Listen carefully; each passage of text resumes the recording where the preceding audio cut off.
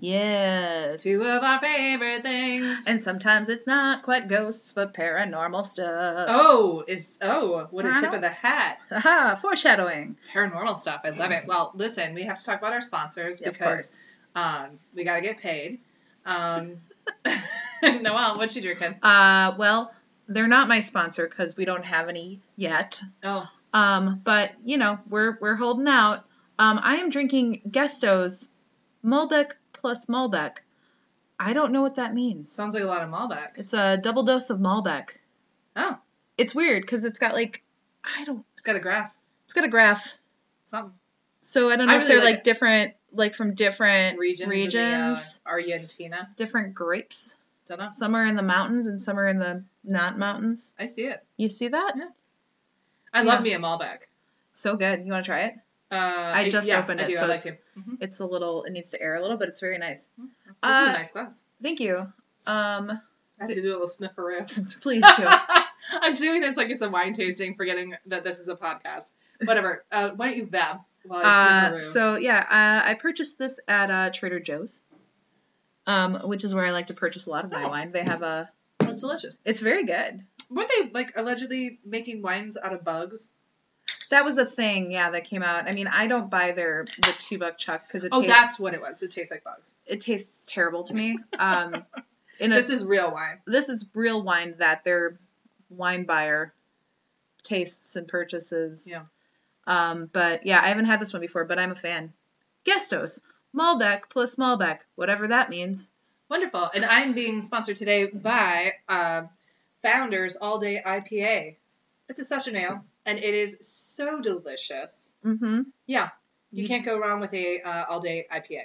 Nope. You really can't. So, Noelle, you are going to terrify us this evening. This dark and stormy evening. Yes, there's a storm a-brooding. A brewing? And a brooding in the corner. Yeah. Get over here, storm. Also, we should see it. Oh my gosh. Can we go see it together? Yeah, it opened today. Yeah, it opened. We're not releasing this for another couple days, but we should go. I was gonna. We were gonna do the It experience when we were in LA. So they had a pop-up, a pop-up haunted house of the It house in LA in Hollywood, and we were gonna go. Yeah. Because it was free, yep. And I mean I would have paid to go too, but there was a 2-hour wait, so we're like, nope.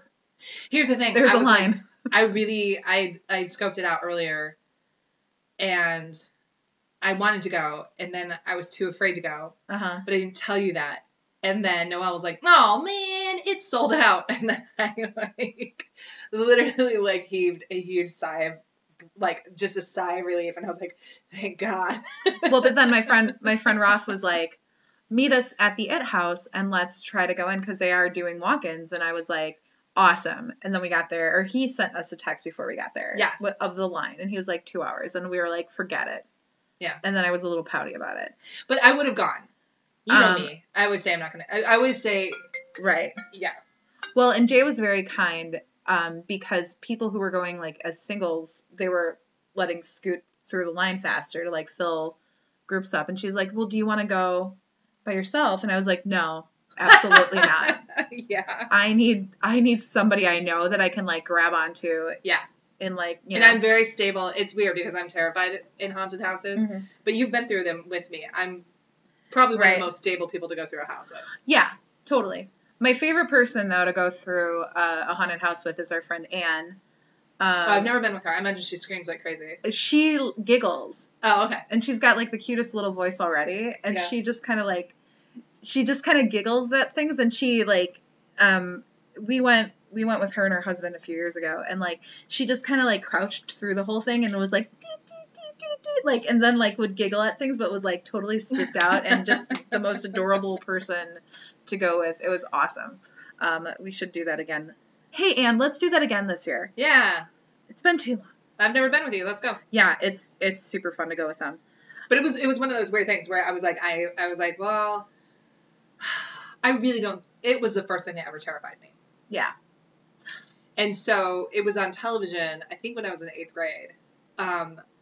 And I couldn't sleep for 3 weeks. Well, and I have no idea if it would scare me now or not. I used to have very profound, like, clownophobia. Yeah. That I don't have as much anymore. Same here. But I used to not be able to look at a clown or be in a room with, like, if you had, like, not that you would, because who would, because that's crazy, but if you had, like, a clown, like, anything, like a clown candle holder or clown, like, toy, I would be like, get that away from me. Yeah. Yeah, I feel like I've outgrown it, too. Yeah. I still know people that can't handle it. Neil just did Our friend, Neil Arcenti, friend of the show, just booked a Not Scary Farm commercial. It is horrifying. And he plays a scary clown. I just actually played the video for a friend of ours last night. And it doesn't look anything like Neil. No, it doesn't.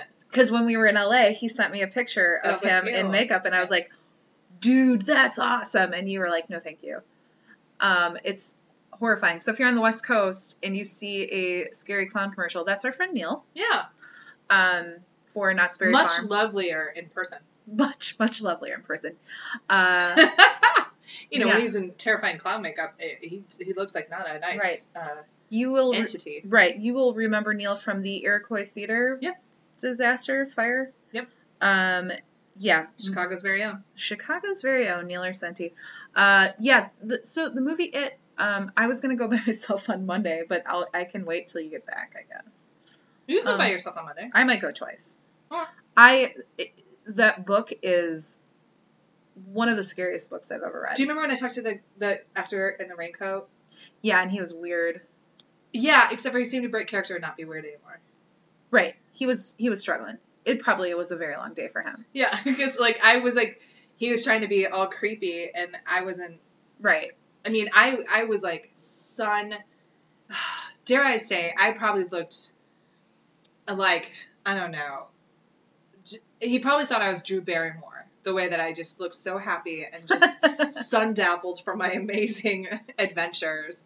And so he was trying to scare me, and it just wasn't working, and then we just started talking. Meanwhile, I looked completely strung out with bags under my eyes and, just needed a drink. We just had different experiences. Where's the bar in this thing? Yeah, I think I spent the day, Santa Monica. You did. And I was interviewed somehow by Australian television. I'm going to tell... yes, that's right. I'm going to tell this really quick story, and then we're going to hop into my thing. So, I get back from work to the hotel room, and Jay gets back from her amazing Santa Monica adventure day, and I am exhausted. It's just been a week, and I'm like, I'm going to pour myself a glass of wine, and I'm going to sit down, and I'm going to watch Chris Hayes. And Jay's like, da-da-da-da-da-da. And I'm like, I'm going to need you a minute. Yeah. She's like, should we go now? And I was like, I'm going to sit here, and I'm going to watch my boyfriend Chris Hayes tell me some politics, and then we can go. And I get that, though. Yeah. Did I leave you alone? You did, and it was amazing. You were like, okay. And then we just sat, and we watched him. Oh, we sat together? I mean, yeah, in the same room, yes. No, do you remember?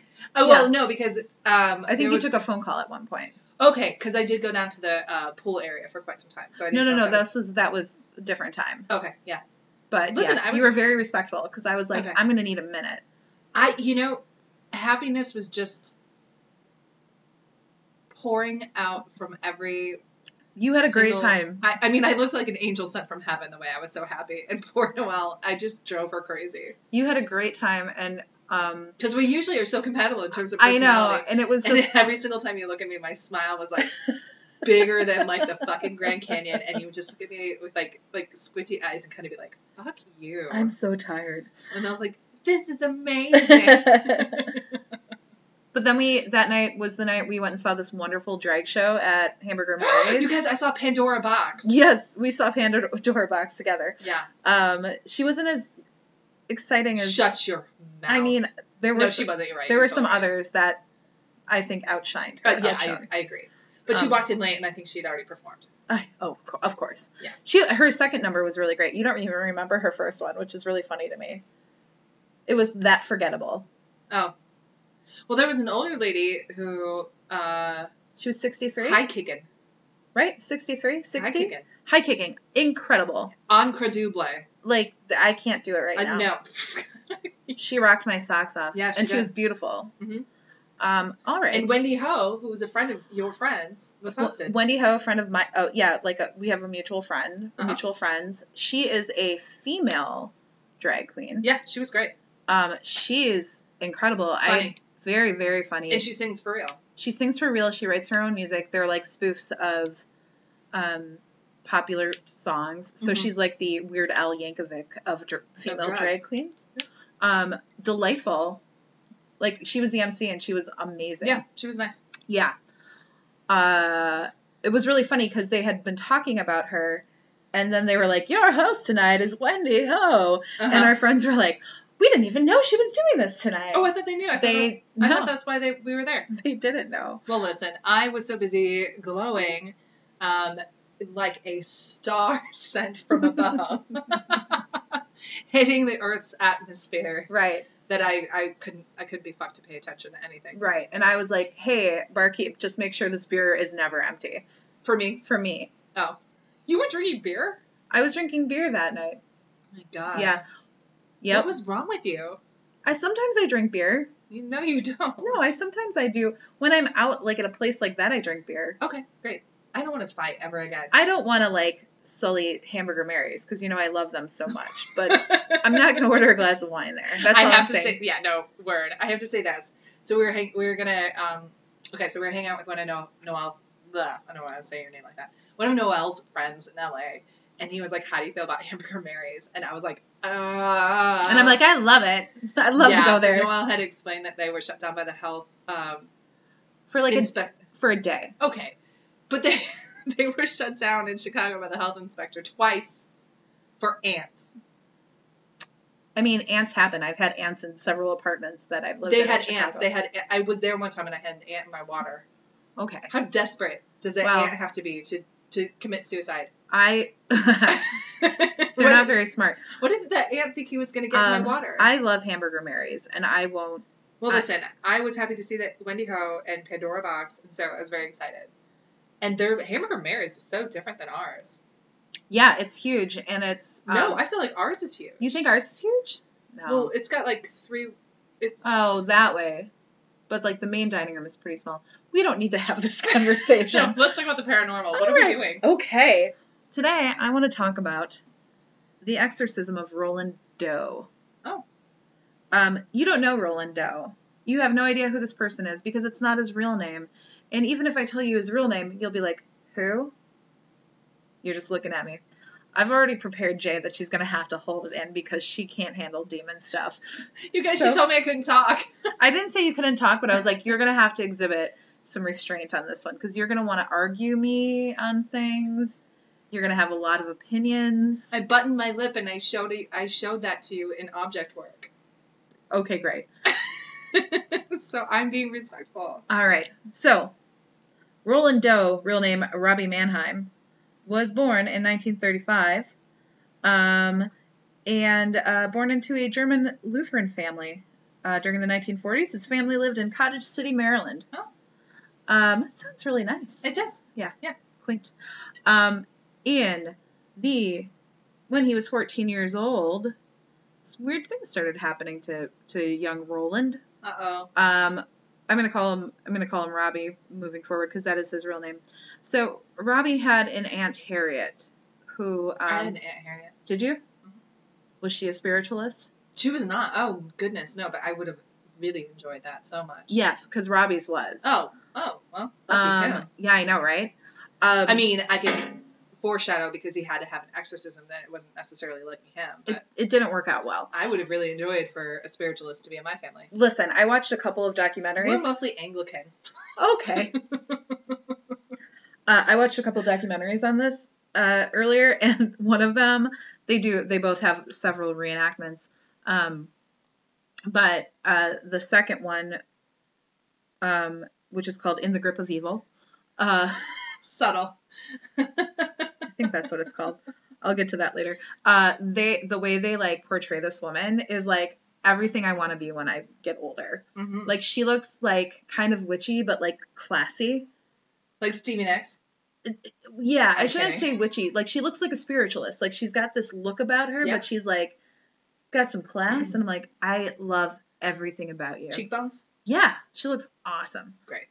So I aspire to have cheekbones when I get old. You'll get them someday, Noelle Someday I'll Schmidt. grow into my cheekbones. So Aunt Harriet introduced Robbie into the Ouija board. Oh, yeah. And after she left the first time, some strange things began to happen. There was one night where his parents went out and Grandma was there babysitting, and some fruit flew off the table. They heard some scratching noises.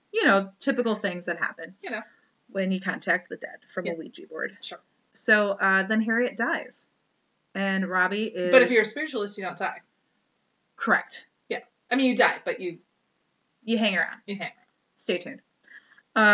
Robbie is devastated. Of course. Because they say that he didn't have a lot of, playmates when he was a kid, so, he relied a lot on his family. I love the word playmate. It's so stupid. It's straight from the Wikipedia. Yeah. It was one episode when I was trying to say that, this boyfriend and girlfriend were boning, but, the internet kept trying to call them lovers. Lovers. They were lovers making love. Gross. So anyway, he didn't have a lot of playmates. Which makes sense. He hung out with old ladies who like ghosts. I mean, I guess not a lot of kids in Cottage City, Maryland. So, he was very upset when Harriet died, and he attempted to contact her through the Ouija board again. Oh. Mm-hmm. So after that, the family started... For entertainment purposes only, everybody. Right. Listen to episode something. Episode something in the 40s. It's not that long ago. Yeah, it's just a game. Until it isn't. That's a log line of our new movie. Ghost board. It's about surfing, Ouija, and ghosts. Yeah. And cheese, like a cheese board. Yeah. And then Adam West jumps on it. Remember the Batman movie? I totally do. When he's surfing and he fights the shark? Yeah. He's dead, so he'd be perfect in our cast. He would be great. Rest in peace. All right. So the family starts experiencing strange noises, furniture moving on its own accord, and ordinary objects flying or levitating when the boy, Robbie, was nearby. Oh. These occurrences also followed him to school. At one point, his desk slid across the room in front of many witnesses. Did he get carried? Did they do a carry on him? Invite him to prom, like the cutest boy in school, invited him to prom and covered him in pig's blood? Roland got carried. He didn't quite get there. Oh, okay. He also complained about nightmares. Oh, okay. Yeah. So the family started taking him to a bunch of different doctors and psychologists. And this, again, a long time ago. This is in the 1940s. He must have been a fucked up motherfucker. This is 1949. He was born in 1935. Yeah. Yikes. So for them to be our child needs help is either they're very ahead of their time or barbaric. It's fucked up. Yeah.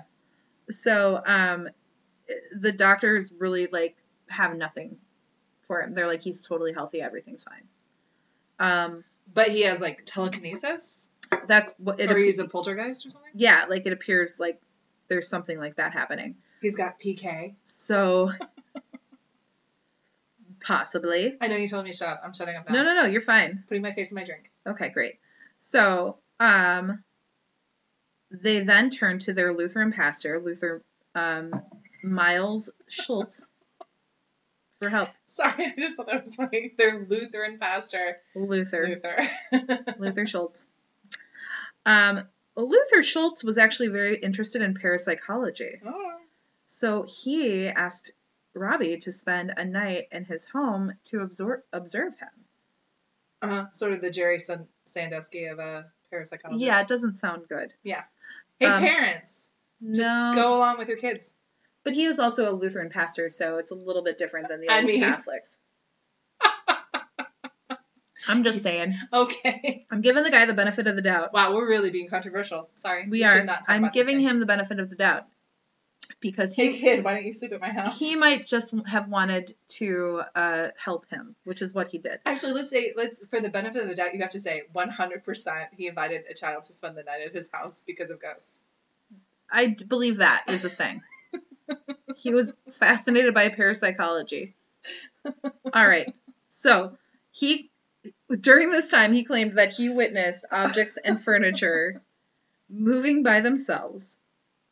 There is one report where he said because the bed kept moving. Stop it. So he put the mattress on the floor. Sorry, keep going. I know it sounds terrible. We're going to get past this part, but I have to tell you this story. He put the mattress on the floor, and while the boy was sleeping on the mattress started moving across the room. So he then instructed the family, or advised, that they go consult with a Catholic priest.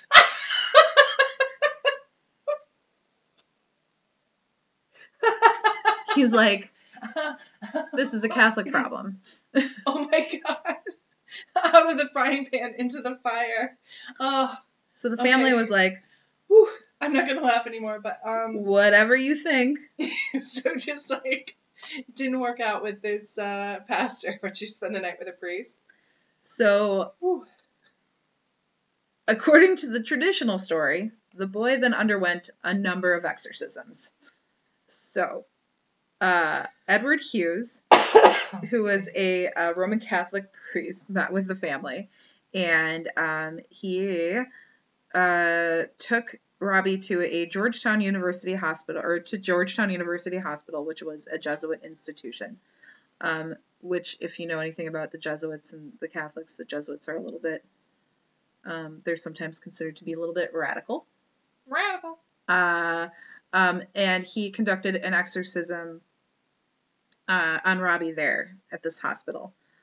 During the exorcism, when exorcisms are performed, oftentimes the subject is tied down or strapped down in some way to restrain them. So during the exorcism, Robbie allegedly slipped one of his hands out of the restraints, broke a bed spring from under the mattress, and used it as an impromptu weapon, slashing the priest's arm and resulting in the exorcism being halted. So there is another report that the word Lewis was etched on, like, into his body, like, sure, like burned or like no, like scratched, like clawed into his body. And Lewis, Lewis or Lewis Lou. Okay. And his mother was like, Lewis, we're from St. Louis. Is that where we should go? And then it said yes. What a fucking dumb. What?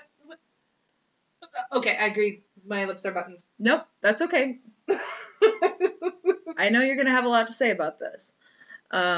So wait, her son gets like etch-a-sketched, and it says Lewis, and her first assumption is like, we should leave Cottage City, what's its fuck, and go to St. Louis, where we are from.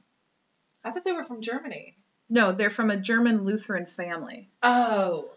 They lived in Cottage City, Maryland. But they're from St. Louis. Got it. Mm-hmm. So off to St. Louis they went to seek the help of different Catholic priests. Smart. Edward Hughes, it turns out, he was a little too young for this because, Edward Hughes? He was the first priest. Oh, the one at Georgetown. Yeah.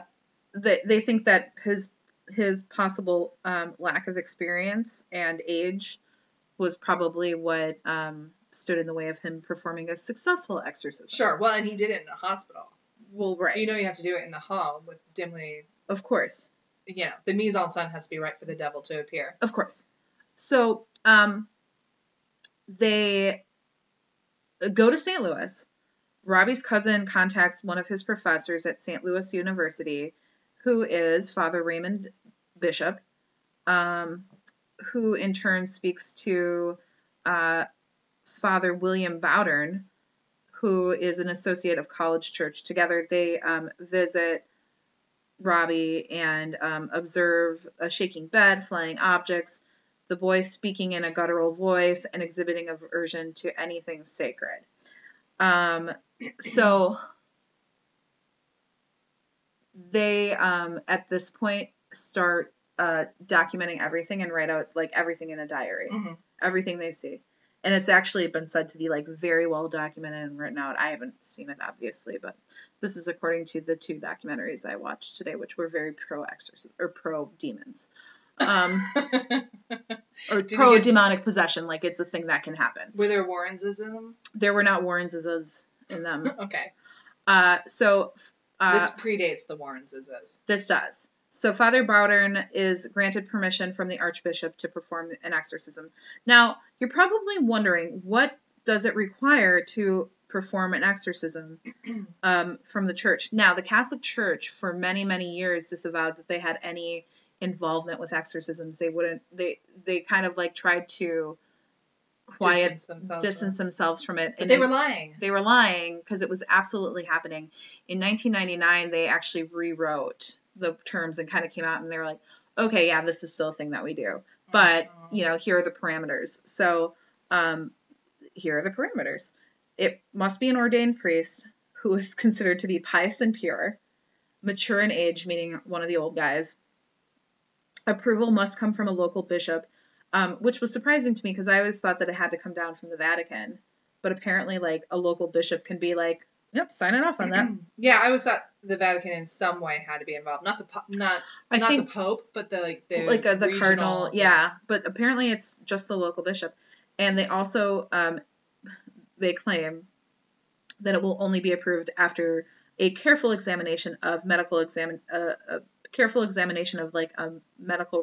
and medical history and possible mental illness. We'll get there. Don't worry. I'm not worried. So, I have opinions formed, but I'm not worried. I know. So, the exorcism took place at the Alexian Brothers Hospital in South St. Louis, Missouri. And another hospital? Yeah. Look at them go. I know. So, before it began, another priest, Walter Halloran, was called in to assist. And Halloran, so he was actually featured in both of the documentaries that I watched. He was like the only living person. I don't know if he's actually still alive because one of like the most recent one I think came out in 2011. He's like living in Wisconsin and being a priest. But he states that during this exorcism, words such as evil and hell, along with other various marks, appeared on Robbie's body. Claws or burns? Claws. Okay. You know why I'm asking. I do know why you're asking. I don't have to like it, but I know about my demons. Right. Allegedly, during the Litany of Saints portion of the exorcism ritual, the boy's mattress began to shake. What is with this mattress? They should have got him a Tempur-Pedic. I know, right? At one point, Robbie broke Halloran's nose during the process. He didn't remember doing that. Robbie or Halloran? Robbie didn't remember breaking his nose. Like, he didn't remember anything. Like, he would come out of this trance and be like, sure. What happened to your nose? And he was like, don't worry about it. Are you okay? He sat down at a desk at one point and wrote, I am the devil himself. In 10 days, I will give a sign. All this happening in St. Louis? This is all happening in St. Louis. Okay. And now the Bowdern, the head priest, was like, according to whatever the bylaw is that they have to live by, he's like, you can't actually interact with Satan. So he couldn't talk to him and be like, what kind of a sign are you going to give us in 10 days? Like, what's the deal, Satan? Like, are you really the devil himself? Like, so he just kind of like had to ask around it and like talk to Robbie and be like, do you want to be baptized again? And Robbie was like, yes, Father, I do. And he was like, cool. So let's do that again. It's not going to be fun for you, but what does that mean? Because being baptized again, when you're baptized, you have to renounce Satan. So that's like part of like the exorcism. No, but yeah. But I thought maybe like he would like burn or like get all smoky. He was he was looking for, good point. So he was looking for ways to like have like the devil come out of him. Right. When he was asking him these questions. But it was just the kid talking. By the way, if you on the other end of this podcast can hear, we have a dog in the corner snoring away. It is so adorable, but if you're picking up that noise, that's not me. That's not my deviated septum. That's a dog. That's a dog. Sorry. Never apologize. He's so cute. He has somehow found himself under the rug. And for a moment, I was like, Noelle, you're breathing oh, that's the dog. This is actually pretty tame for him. I was a little concerned. He needs one of those machines. He's our house guest this week. He's actually my dog. A CPAC. But he whatever it is. No longer lives with me because of old age and arthritis. Yours sadly. Or his? Both. We both can't get up the stairs together. Okay, so I am the devil himself. In 10 days, I will give a sign. So they went through this, whole thing where, what's his face? Father Bowdern was like, will you be baptized? And Robbie was like, yes, baptize me again. They performed another exorcism. They performed, I don't know the exact number actually. Maybe I do up here. Sorry. No, it just says a series. And actually it was reported in, there were several newspaper articles printed anonymous reports of an alleged possession and exorcism. The source of these reports is thought to be the family's former pastor, Luther Miles Schultz. According to one account, a total of 48 people witnessed the exorcism. 9 of them were Jesuits. Which, again, like, the Jesuits have had kind of like a tumultuous relationship with the Catholic Church. They're a little bit of the outsiders because they have some pretty radical beliefs. Which are basically just the beliefs of Jesus Christ? Correct. No, I mean, I just want to set the record clear. It makes it sound like they're doing something scandalous, but they basically the Jesuits live like an impoverished lifestyle, and they follow what they believe to be the path of Jesus, rather than living in like palaces and shit like that. Right. So after this final exorcism with the baptism involved, things seemed to be totally fine. Yeah. And then Father Halloran told a reporter that after the rite was over, Robbie went on to lead a rather ordinary life. From what I know, he finished high school. He went on to be a scientist and lives somewhere in the eastern United States. Like they kept everything anonymous. Like I don't know how this person got his name, or like in Wikipedia it gives his name.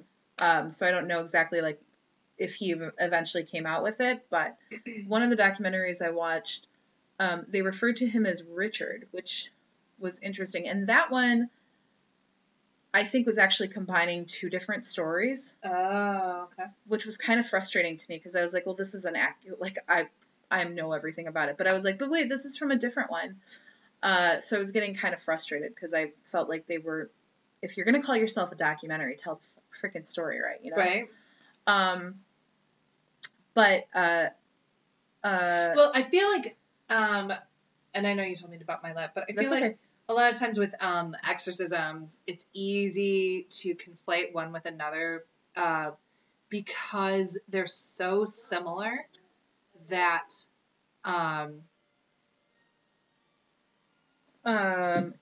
yes. Hold, please. Okay. I think we're back. Okay, we're back. All right. Very interestingly, here at the Ghost Studio, we sort of, we either had something totally normal happen or a bit of a paranormal phenomenon. Yeah, we were in the middle of talking about this, and then my Alexa said something. Alexa meaning my Amazon Dot. And then a song started to play. Extremely loudly. And I was like, did you play that? It's in a completely different room. It was really weird. And it was a very weird song. Anyway, we're not ruffled. Are we ruffled? No, we're not ruffled. But I had a moment where I was like, well, so we I walked in there with you. For about 2.5 seconds, we thought we were maybe haunted a little. I was like, I don't really want to go in there by myself. We normally don't record here, and we're making an exception tonight because of my senior dog that is staying with us this week. So anyway, sorry for the delay on that. That was really bizarre. That was I will say this. I joke a lot about how I don't get spooked, and I'm always like, touch Noelle's hair. But that was really kind of a touch Noelle's hair moment. Yeah. So I'm just not gonna let Jay leave today. No, I have to go. I know. That was weird. That was. You heard it. We're almost 50 episodes in, and we've not been haunted. And something really fucked up just happened. Should I not be talking about exorcism? No, well, continue and see. All right. Well, I don't know. I mean, like, if it happens again, then we'll stop talking about it. That's crazy. You know me, I'll do anything twice. I know.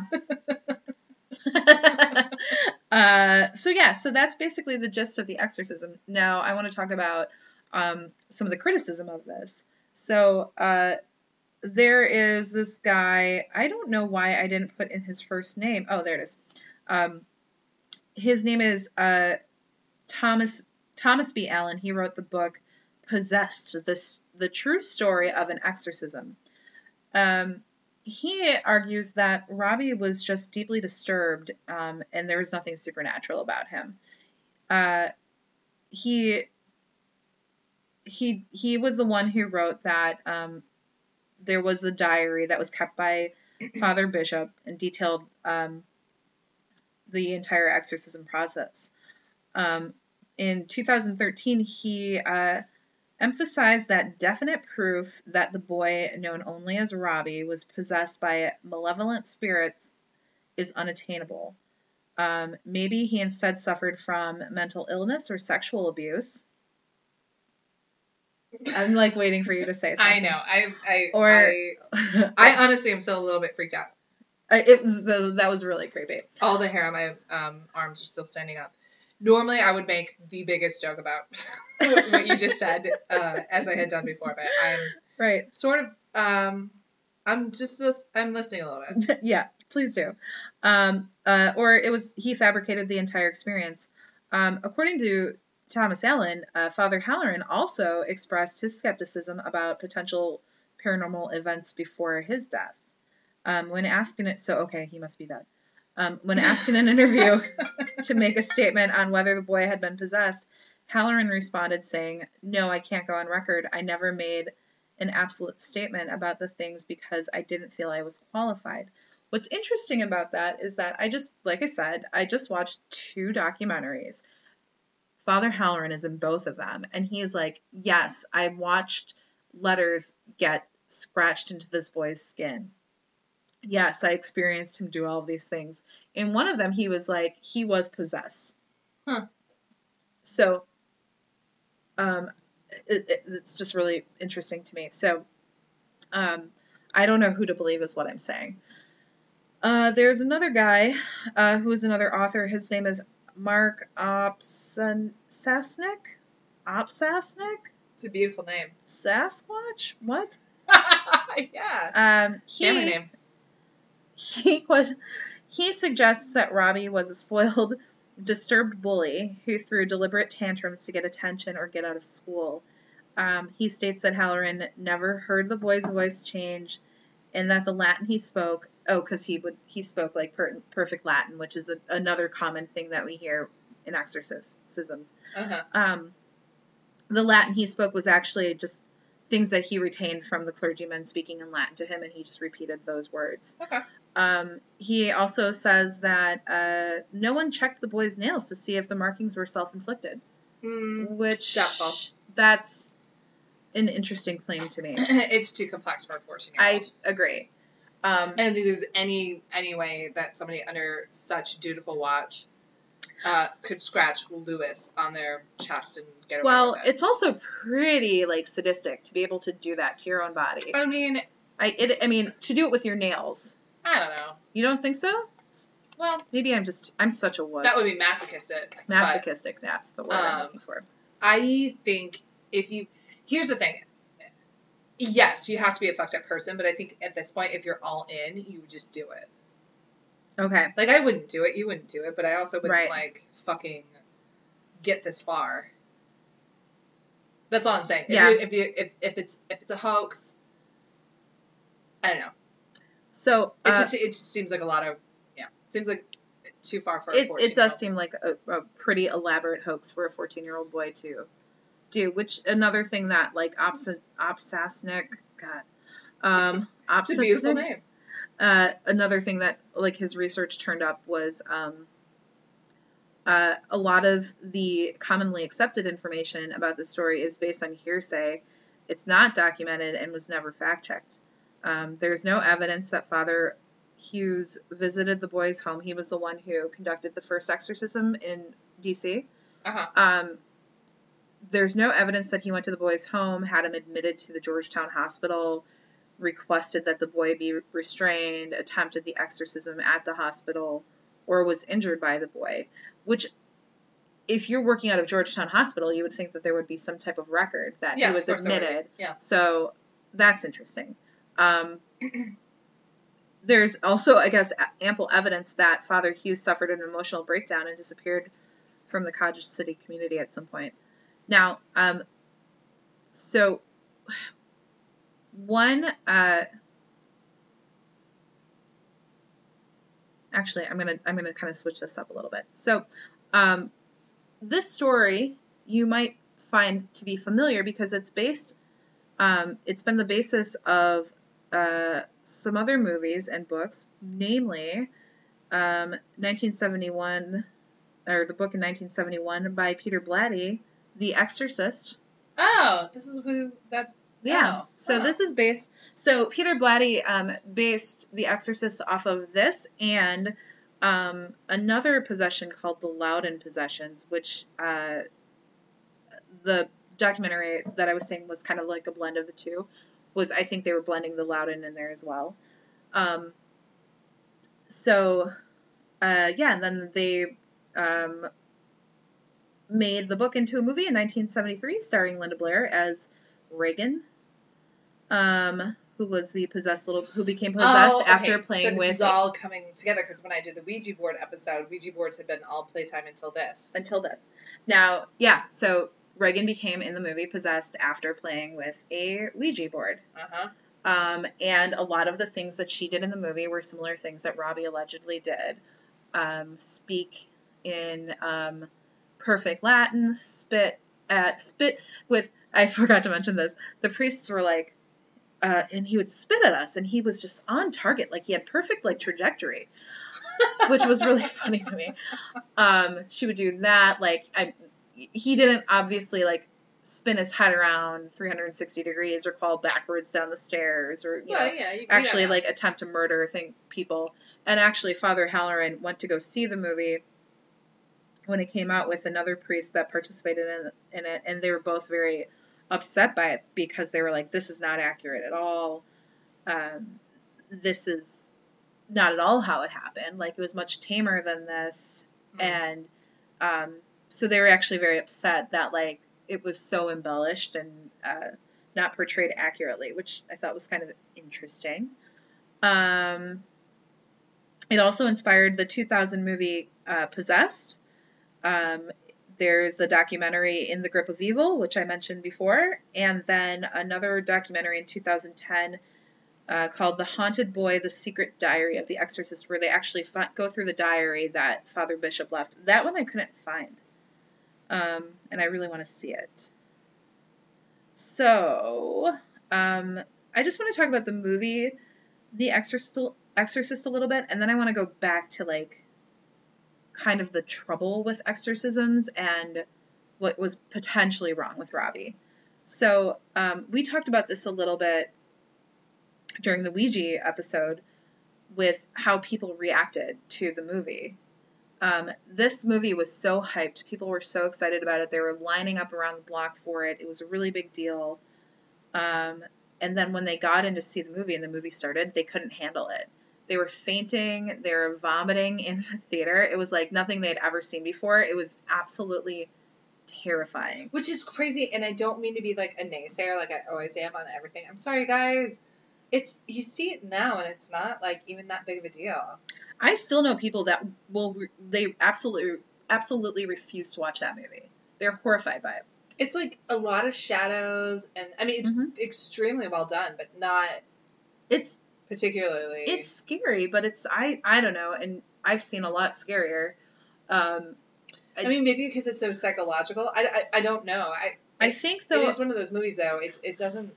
I think, though, being, like, growing up Catholic, and I think that for those people that are, like, devout Catholics, and there is such a threat of Satan entering your life... Sure. That there was an immediate concern, like, if you screw up, you could be possessed. Sure. Yep, I think that's where the hysteria came from. And so what happened, actually, was that there was an influx of confessions. Like, priests were, like, overworked because everybody needed to come in and confess. One church received a request for up to 140 exorcisms afterwards. Oh, my God. So there was, like, everybody, thought that somebody they knew was possessed. Of course they did. And so this was kind of like, the epitome of life imitating art, I guess. Like, people taking this way too seriously and not being able to suspend reality and recognize that this is not real. So, okay. So here's what probably was wrong with Robbie. And I am not a doctor or a priest. So Thanks for clarifying for the kids. I am not qualified to actually diagnose him. Yeah. But from what we know now about several illnesses, it makes the most sense that Robbie probably suffered from temporal lobe epilepsy. That makes sense. It's a chronic disorder of the nervous system characterized by recurrent, unprovoked focal seizures that originate in the temporal lobe of the brain and last about 1 to 2 minutes. It's the most common form of epilepsy. People with temporal lobe epilepsy may experience simple partial seizures that only affect the temporal lobe, or complex partial seizures that spread to other regions of the brain. It's typically diagnosed in childhood or by the teenage years. It can be caused from a head injury, a stroke, brain infections, structural lesions in the brain, brain tumors, or can be idiopathic and have no apparent cause. So, from the description of, like, people who are part of exorcisms and the things that happen to them, it sounds mostly like what they're suffering from is a complex partial seizure. You have something to say. Oh, yeah, that epilepsy often turns to schizophrenia, late teens, early 20s. Yes. Yeah, that's another thing. So, but apparently he's fine. If this really happened. He's a scientist. So let me explain so complex partial seizures are seizures which impair consciousness to some extent. They alter the person's ability to interact normally with their environment. They usually begin with a simple partial seizure, which is kind of like the thing we all kind of know a little bit, where it's just kind of like your brain kind of stops for a minute and then you go back. Then they spread to a larger portion of the temporal lobe, resulting in impaired consciousness. They may include autonomic and psychic features present in simple partial seizures. Signs include motionless staring, automatic movements of the hands or mouth, confusion and disorientation, altered ability to respond to others, unusual speech. Mm-hmm. And to be like a grand mal seizure. Right, exactly. Transient aphasia, losing the ability to speak, read, or... So, have you actually... I'm asking because I have seen. Have you seen someone have a grand mal seizure? I have. It is an incredibly intense thing to witness. Let's say if you've never seen it and you're an able-bodied person, it in less rational times with less rational people, it can be very easy to misinterpret. Mm-hmm. I went to school with a girl who had several middle school grand mal seizures, and they were quite something. Mm-hmm. It's terrible, and it's because there's nothing you can do. Yeah, to help them. Like, all you want to do is help this person, and the best thing you can do is. I actually did not. I was terrified. I did not want to help. There were adults around to help. Right. I mean, I was a kid. Yeah. But I mean, they were just on the ground. It's very lots of screaming, lots of shaking, lots of uncontrol of one's bladder and Mm-hmm. bowels, and I mean, just so you know, like, it is, if you are a very superstitious person and you've never really seen a grand mal seizure before, I would understand how it would look if this is your version of hell, how it would look satanic. Yep, exactly. I'm not, you know, And, I mean, well, and I'm not normally one to acquiesce that point, but I can see.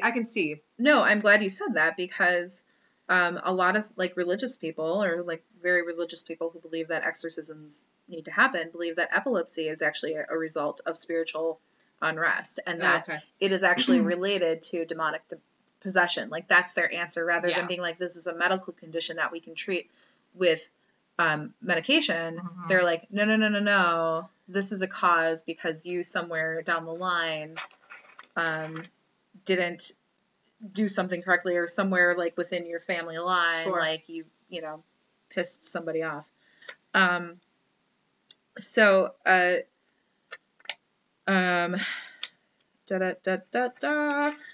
So when somebody has these seizures, like you kind of went into this a little bit, they're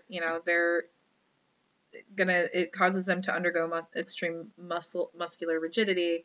There's foaming at the mouth, and possibly like wild, rapid back and forth head movements. So, yes, and like, you would have to, the first thing, now that we know, like with first aid, is to make sure that they don't swallow the tongue. And so there is that often like bite down on a pencil or bite down on a leather strap or that kind of thing. Right. Well, and there's the very popular case of Annalise Michael, who was she is the basis of the movie The Exorcism of Emily Rose. She was German, I believe, and her parents and the priest that exorcised her, like, and it was later confirmed that she was epileptic. She would like speak in these like gravelly tones, and that was just kind of like part of her, like, the delusion that she was going through because she wasn't getting her medication. But they actually starved her, dehydrated her. Jesus Christ. Because they kept her in a room because they thought that this demon was like possessing her, and that this was the only way to get it out of her. That if they starved her and, you know, kept her tied up, her free will would push this demon out. Oh my God. And then they would go through these exorcisms, and the thing that people don't realize about these exorcisms is that they're very physically straining to these people, especially if they are suffering from epileptic seizures. Like, that's so... Well, and you have to remember too that these are children. They're children. I mean, I'm an old person. If someone was like, we're going to strap you down and like do all this shit to you, I'd be like, first of all, no, because I'm an adult. Right. But like, second of all, they're kiddos. I mean, like 14, 13, 15. Anytime you hear these stories, it's like, what a horrible thing to do to somebody. It's not like, not only the physical pain, but also the mentality of fear. And these kids probably thinking like, okay, cool. I'm Satan has me. Right. I mean, I don't believe in any of that shit. And I'm still like, if I thought for a moment Satan had me, I'd lose my fucking mind. It makes me wonder, like, how do you get to that point? Excuse me. Like, how, this is your child. I think you start at the point. You start at that point. But like, how do you get to it? I think you start there. I think you start there with religious fanaticism, and then it ends there. It's unbelievable to me that these It's not something you learn. It's not like... Well, it's also kind of like another point I have here is those parents who are going to exorcise the gay out of their child because they think that this is another form of possession. That kiddo, I can't remember his name now. That kiddo whose family killed him. Yes, that's on my list. So I have a list here, and I won't go through every single one of them, but since 1993, there have been close to 20 deaths due to exorcisms, which is pretty ridiculous when you think about it. Because they're basically, so in 1993, Joan Vollmer died of a heart attack induced by her husband and 2 friends. Awful. Because they're like, shaking you, and like you're tied down, you're thrashing. So a lot of this is head trauma too, because you're gonna hit your head on something. Oh my God, I didn't even think about that. Yeah. So 1997 was when Annalise Michael was starved and dehydrated by her parents and priests. In 1997, Brianne Spickard was beaten to death. Beaten to death by Julianne Olivas and Esther Rebecca Griggs. Did they go to prison, or are people just like, I don't know? No, these people are actually getting like convicted for it. In 2005, Marisica Irina Cornici, a nun, was crucified. The monk who led the exorcism only received 7 years of imprisonment. He crucified her? He crucified her. That is disgusting. And again, I'm just kind of skipping around. In 2007, Janet Moses was drowned. 5 people were found guilty. In 2007, an unnamed granddaughter was strangled to death by Ronald Marquez. In 2008, Jan David Clark was arrested for killing his wife, Susan K. Clark, who was asphyxiated. In 2008, Evelyn Vasquez was fatally slashed by her mother, Nellie Vasquez Salazar. In 2012, Latifa Hatchmi was tortured to death over a period of 1 month. This one I forgot about. In 2014, Noelle Harris and Ziana Harris were stabbed to death by their mother. I can't pronounce her name. Zakayla Avery. In 2015, Jacqueline Sanchez died from cardiac arrest during an exorcism in San Ignacio, Bolivia.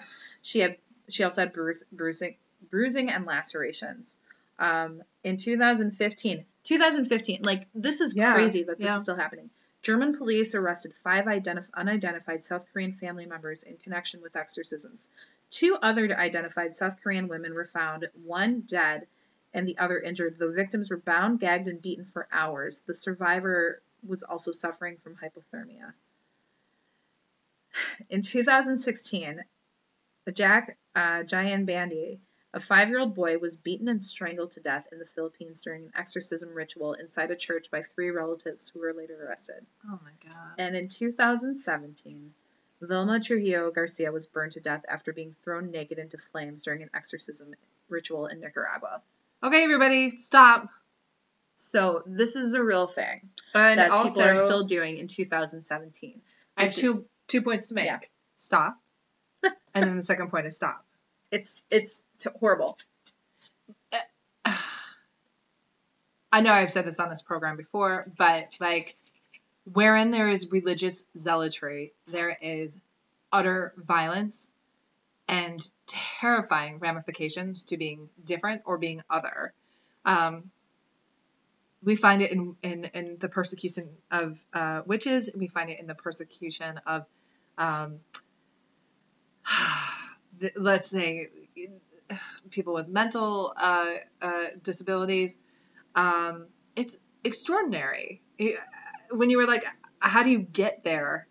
You start there. Yeah. So religion, knock it the fuck off. Yeah. I mean, the fact that like all of these people were murdered, because it's murder. Let's call it what it is. It is murder. They were murdered by their family. It's disgusting. Is horrible. And that, like that you can take a 5-year-old boy. No. And be like, you're evil. No. Listen, I have a 5-year-old. She's evil. No, she's wonderful. She's a wonderful person. But there are moments where I'm like, and my husband and I have joked about this before, where I'm like, she is possessed today. She is certainly possessed, because kids have so many emotions and they have so many things going on. They can't like figure it out, and they lose their minds sometimes.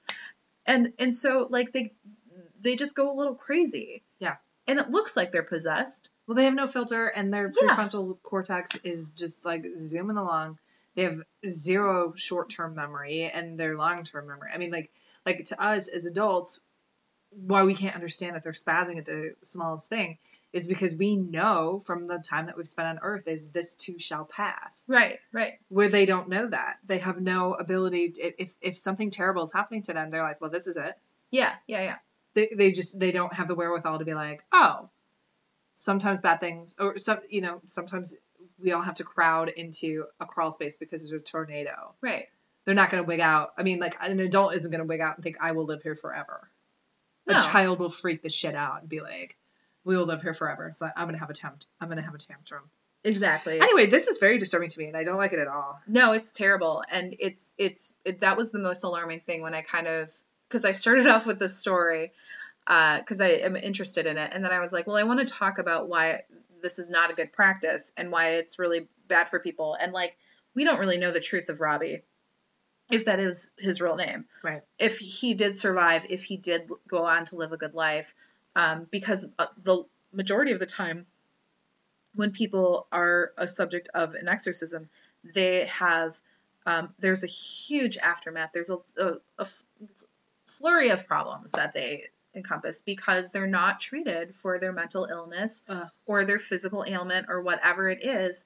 And so they continue to live this life either trying to hide like whatever illness that they have, or they die, or they're put into some kind of nursing home or something. Well, they're still around those same fucking people that pretend to love them. Those family members that are systematically abusing them in the name of Christ. And they also think that there's something wrong with them. Oh, for sure. They think that they're possessed, or like they truly believe that like this is inside of me because that's all they know. And again, like they're usually children. I hate it. Horrible. Okay, I buttoned my lip for long. I know. I did a good job, though, right? You did. I was like, you're going to hate this so much. Well, you were right. So, but I wasn't, I think I behaved. Yeah. I'm also going to watch The Exorcist after this. Yeah. On the re-listen, we'll see if I actually behaved. But I think I did a good enough job until the end. You killed it. All right, ladies and gentlemen. Several things happened. One, and he's up now. Look how cute he is. We had a snoring dog through all of this. So if you hear that, that's not just me and Noelle heavy breathing. Mm-hmm. Two, we had technical difficulties in another room that may be paranormal. TBD. I'll keep you all posted. Probably not, but you know what? You get people talking about ghosts and the dark of night, and they get a little weirded out. Yep. So that happened, and then then we were talking about honestly the cruelty of exorcism and religion. Yes. So that, in summary, is where we are with that. Noelle, thank you so much for sharing all of that. Who are you drinking? I'm drinking Gusto's Malbec plus Malbec, whatever that means. Yep. And I'm drinking all day IPA because I can do it all day, and after this story, I'll probably have to keep drinking all day. Okay, so you have been listening to High Spirits, the show in which we talk about demons. No, I'm kidding. The show in which my best pal and I drink spirits and we talk about spirits. Noelle has one last really, I don't know if she, honestly, I don't know if I should should get any more terrible than what's happening. Oh no, Noelle, go ahead and say that terrible thing. Sweet dreams.